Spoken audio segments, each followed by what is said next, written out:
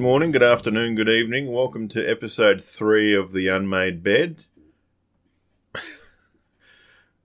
We might edit Bree burping out anyway. My name's Adrian and that's Bree. Say hello, Bree. Hello, Bree. This is normally meant to be a weekly or fortnightly podcast. We're now 3 weeks since the last one. And for one of the last 2 Friday nights when we usually record, unfortunately things were a bit sad in our house. We had to put our beloved beagle Stevie to sleep 2 Fridays ago. It all came on very suddenly. In hindsight, well, we knew that she was sick. She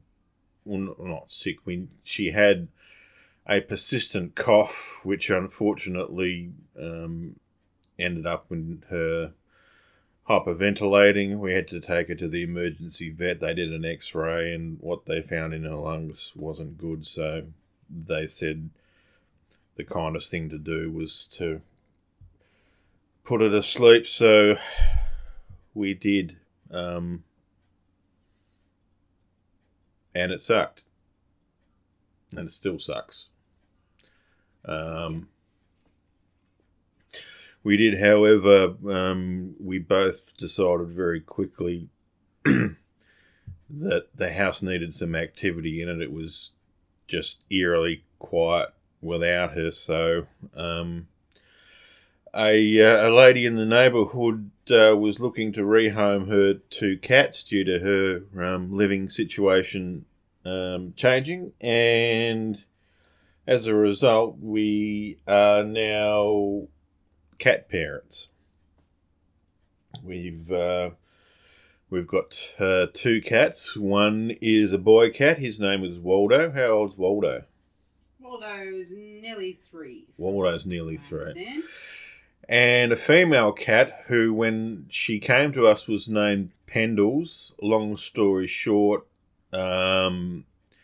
Pendles had her name changed because she was named after the former captain of Collingwood, Scott Pendlebury, and it just didn't fit. So, somewhat in honour of Stevie the dog, who was named after Stevie Nicks, we've renamed Pendles to Chrissy, after Christine McVie, the other female half of Fleetwood Mac. And it's working so far. Not that cats listen to you when you tell them to do anything, but the first day or so they basically hid under a bed and didn't want to come out, but it didn't take them long to warm up to us, did it?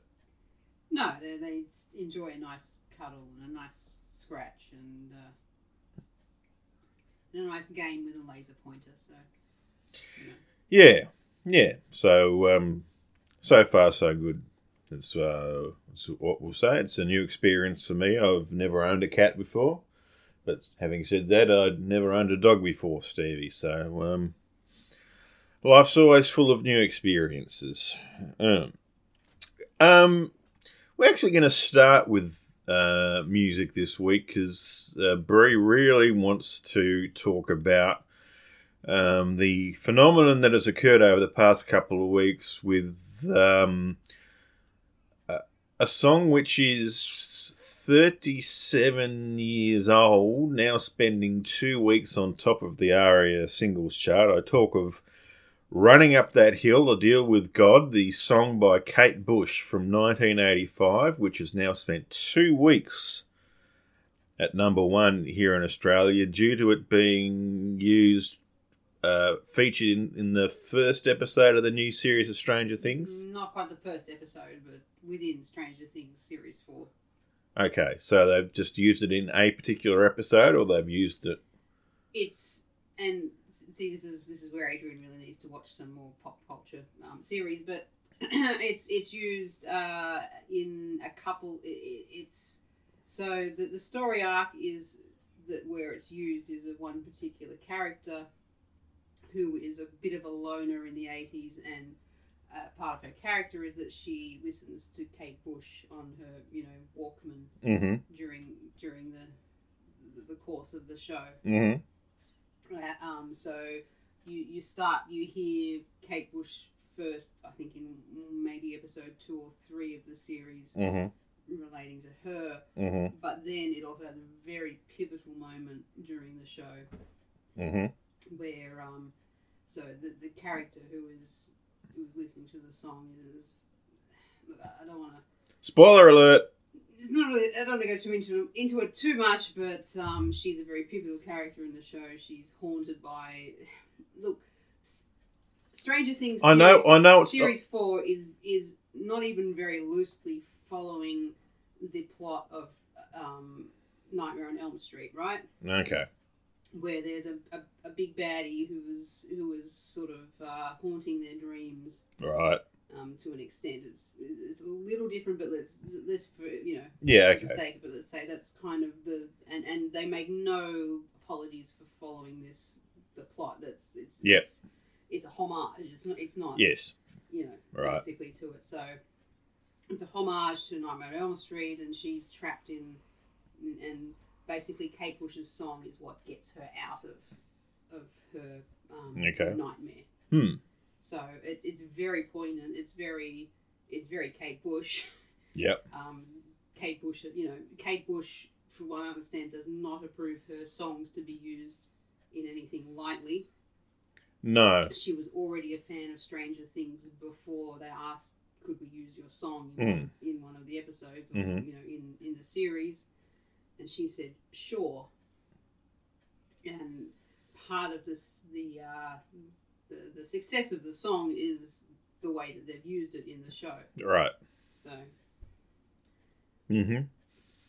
Okay. And the other part is about how awesome Kate Bush is in general. So. Yes, it's helping. If anything that helps the youth of today discover Kate Bush is fine by us. Now, you asked me to do a little bit of homework, basically.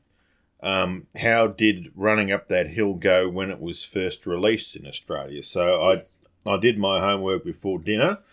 The song was originally released in the UK on the 5th of August in 1985. It didn't appear on the Australian chart until the week of 13 October 1985, where it debuted at 21. It then went on to peak at number 6 in the week of the 3rd of November 1985. Correct. You know this. Yes, I was testing your knowledge. Well, I looked it up. Yes, I know you looked it up, yes, as a Kate Bush fan. And did you also know that the album from which the song comes also, not the song from which the album comes, but Kate Bush's highest album, which was The Kick Inside, peaked at number 3. I didn't bother to check The Kick Inside. So while we're trying to outdo each other on pop knowledge, do you know the songs that were above Kate Bush in the week that she peaked at number 6? In the week that she peaked at number 6? So in other words, she got to number 6. So in getting to number 6, there were songs above her, and the question being, do you know any of the songs that were above her?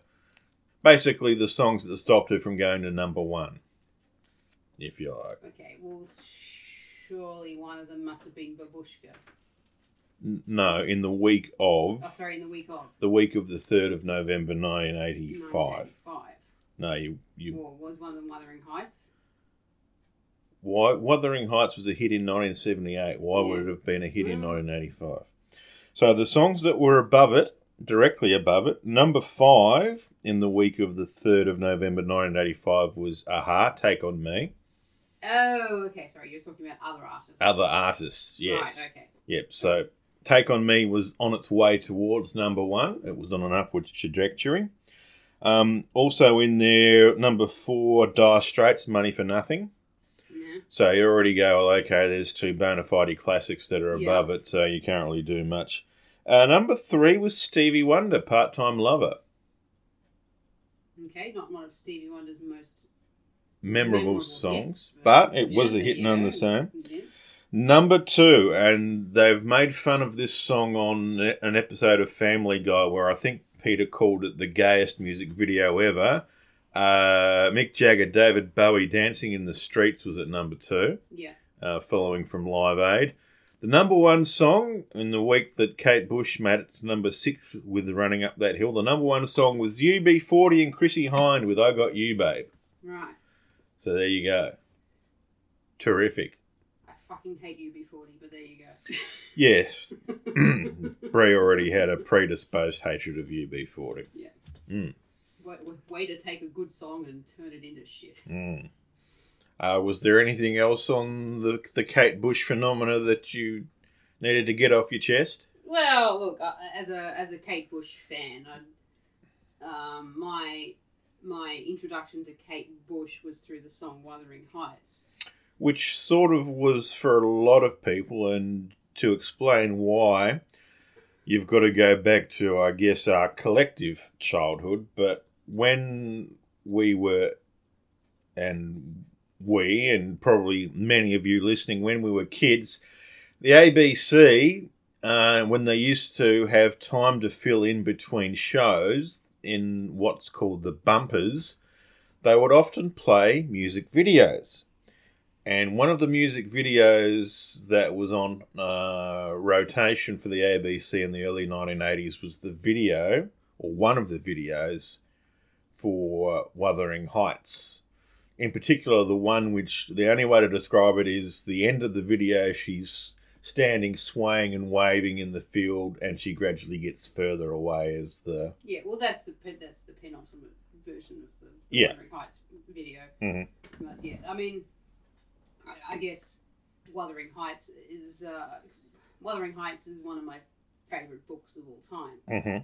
So somewhat my introduction to Kate Bush, although I probably heard the song before I read the book, was through the book. Mm-hmm. Because it was just sort of, it's one of my favourite books, and there's a song about it, and you didn't really have the internet back then. Mm-hmm. But, somehow I'd heard of it, so it's kind of, and Kate Bush not only ignited my love of Kate Bush, but my general love of female vocals, and in general it's always been my musical persuasion. I've got two very distinct musical persuasions, which is one of which is heavy metal music. Mm-hmm. Which is very non-female, well, mostly very non-female vocal oriented. Mm-hmm. And my other love is for female vocals, mm-hmm. which includes, the likes of Kate Bush and Mariah Carey and Kelly Clarkson, and I don't know who. I'm not going to bore everybody with the whole list, but a female vocalists who are very good at their job. Yeah.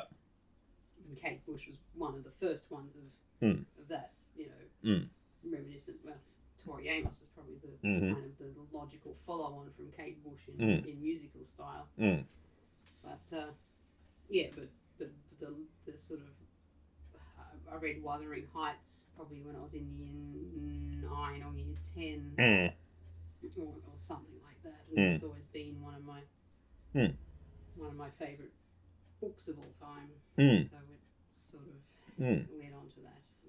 Yeah, look, if you're someone who's new to Kate Bush, if you're just discovering her for the first time, it's interesting to read about how she came to get involved in music, the fact that she was signed at a very young age. When I say very young age, at about the age of 14, she was signed to a developmental deal, which basically meant that the record company gave her a couple of years to, for want of a better explanation, sort her shit out.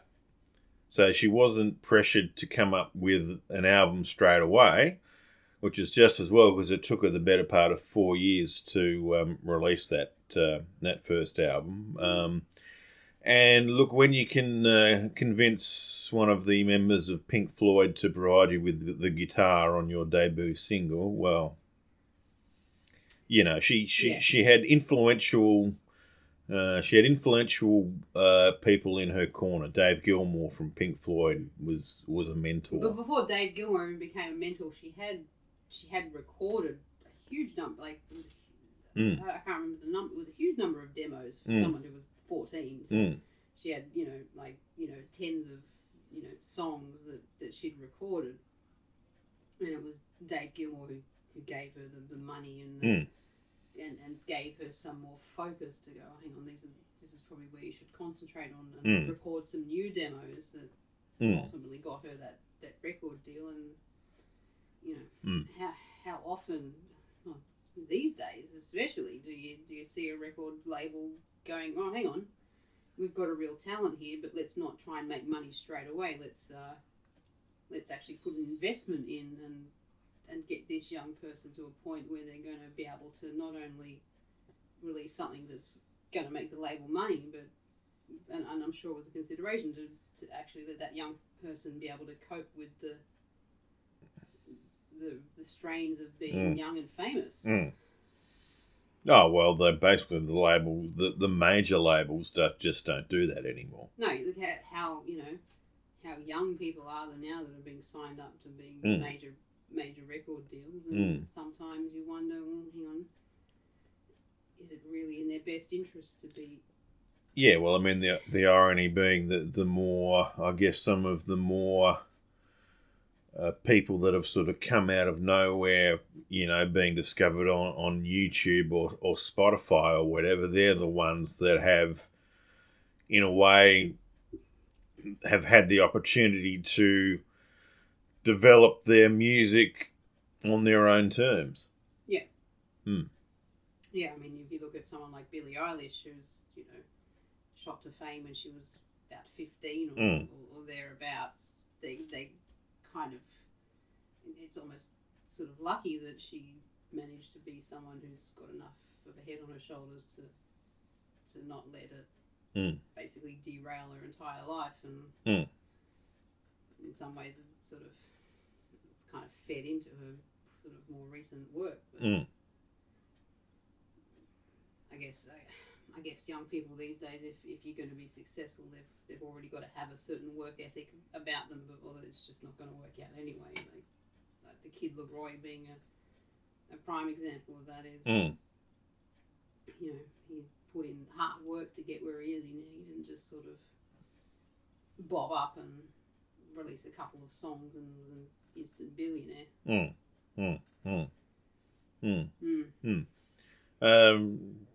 Anything else you need to add on the Kate Bush front?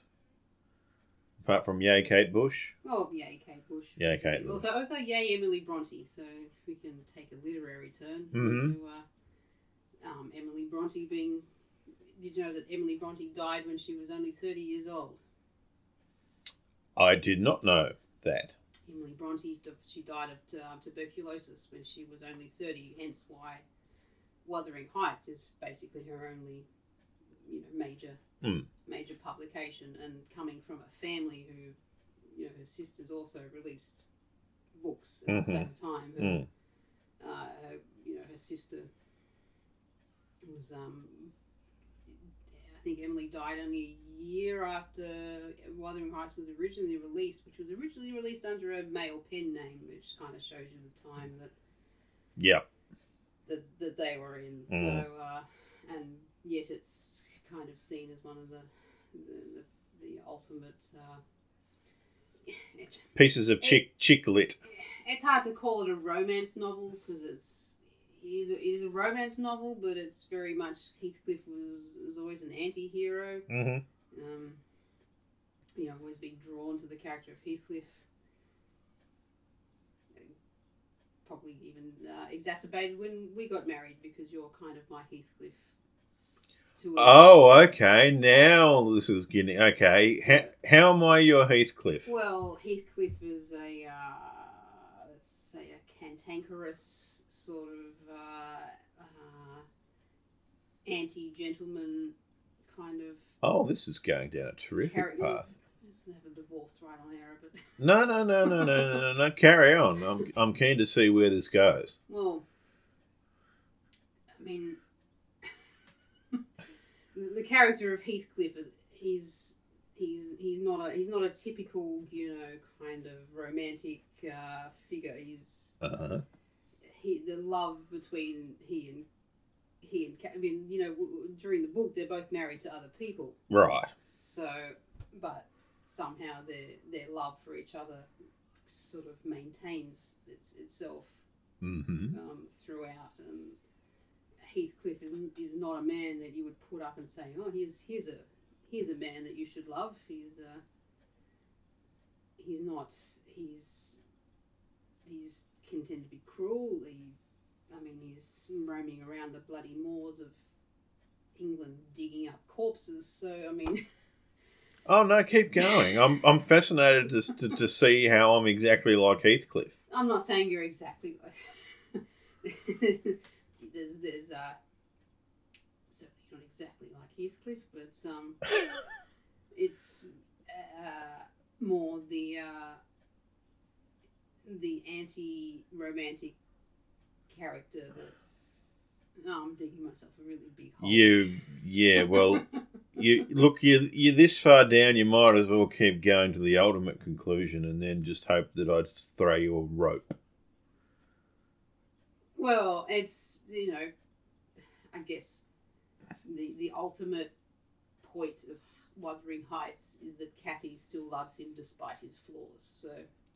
Okay. Yeah. Yeah. So we went through a couple of minutes of insults and then you ultimately got to the point which was that he's a flawed character but she loves him anyway. Yes. Okay. I can see how you could compare me to Heathcliff in that regard. Digging up corpses on the moors is a new angle. I hadn't thought of that. As a side hobby, maybe that's a career change for me going into. No, it'd be far too much physical labour for you, but. Oh well. And there we go with the. Yep, it's a shit can your husband Friday right here on the Unmade Bed. Yeah. Right. But really, that is the ultimate. I guess the ultimate pull of the novel is that love knows no bounds. So she published the book herself. Is that what you're saying? No, I don't think it was really an option at that time to publish the book yourself. Yeah. Hence why the use of a pen name, yeah. which I can't recall quite at the moment, but it was a kind of a male pen name that so the publisher obviously thought the book was good enough to publish. They couldn't pretend that a chick wrote it, and hence, and it was like I imagine that it was pretty much after she died that they thought, oh, hang on, maybe we can actually say that the chick wrote it and that she tragically met her demise. And may have been something to do with her sisters also publishing, writing and publishing successful works that lend the cachet to the Bronte name. Tuberculosis being very much like the COVID of its time. Yeah. Yes. And what is it that stops tuberculosis from being widely contagious today? A vaccine. Yep.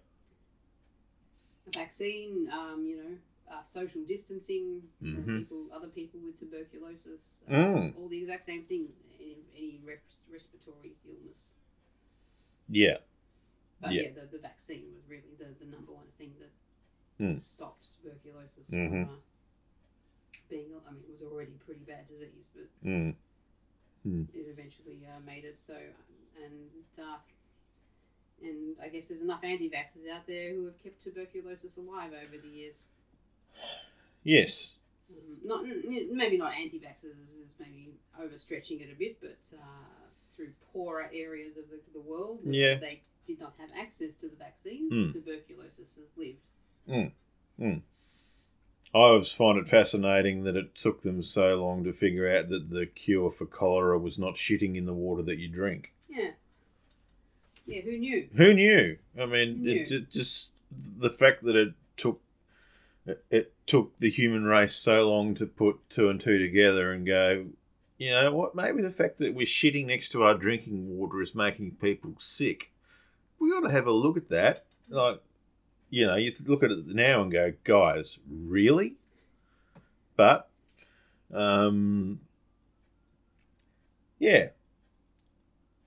Well, that's occupied about 26 minutes of talking time, which is probably enough for this week, unless you've got something you'd like to add. No, I think we can hold on to anything for the next episode. All right. Perhaps in the next episode, we can get a little bit more political and talk about Senate results, which are not quite finalised yet. So yeah, hopefully they will be by the next episode. We'll just do a very quick 90-second speed review of the new Jurassic Park, which Bree has been to see in 90 seconds. Dinosaurs. Right. Is it worth it? Is it worth the price of admission? If Jeff Goldblum is generally worth the price of admission to whatever movie he's in. Mm-hmm. So I'll put that out there. If you hadn't seen the original Jurassic Park... If you hadn't seen the original Jurassic Park, you would probably think the movie's a bit bold, because it really is somewhat of a homage to the original Jurassic Park. It's paying a bit of fan service to fans of the original movie. So if you're going to go and see the new Jurassic Park, probably should brush up on the old one if you haven't seen it. Yeah, if you're under 10 years old, there's still enough dinosaurs in there to keep anyone interested. But if you're an adult, probably should be a general fan of Jurassic Park, which is, Jurassic Park's probably one of my at least top 10 movies of all time. Mm-hmm. Not been a huge fan of the Jurassic World movies in general, mostly because I fucking hate Chris Pratt and I think he's a complete douche who ruined all the Guardian of the Galaxy movies. But moving right along, I don't know. Yeah, all right, but it's a good movie. Don't believe all of the negative reviews about it from people who are just butthurt that it doesn't meet their expectations. It's perfectly fine. It's not perfect. It's enjoyable to watch if you're a fan of the original Jurassic Park, and it would be enjoyable to watch if you're a fan of dinosaurs. There's some pretty cool dinosaur sequences in there. So. Okay. Well, on that note, that might just about wrap it up for this week's episode of The Unmade Bed. You can say goodnight, Bree. Good night, Bree. All right, thanks for listening. We promise we'll try and be a bit more timely with the next episode of The Unmade Bed. Until then, take it easy and we'll catch you soon.